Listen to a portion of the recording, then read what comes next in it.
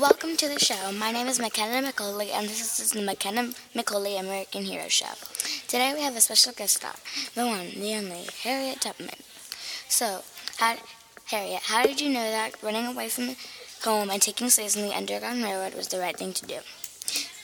Well, I had the experience of a slave and knew how it felt. I knew there were many slaves just like me who needed to be free. Wow, did you ever ride the Underground Railroad by yourself? Of course not, because I knew if I went alone, I would be leaving thousands of slaves behind to be whipped by the slave masters. Interesting. Miss Tubman, did anyone ever doubt you? Well, of course, many doubted me because they thought I was going to get caught and be arrested for breaking the law. Well, everyone knows that you served in the Union Army and were a lifesaver to many. Why did they think that? Well, probably because they were white, and for others because they thought I'm a slave, that's no ending, so why bother trying?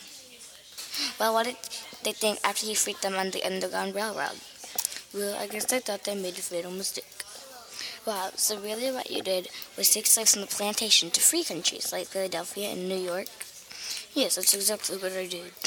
Wow, you really influenced the world. Yes. Shall we toast in honor of freedom? We shall. So, does your tribe look up to you as much as others do?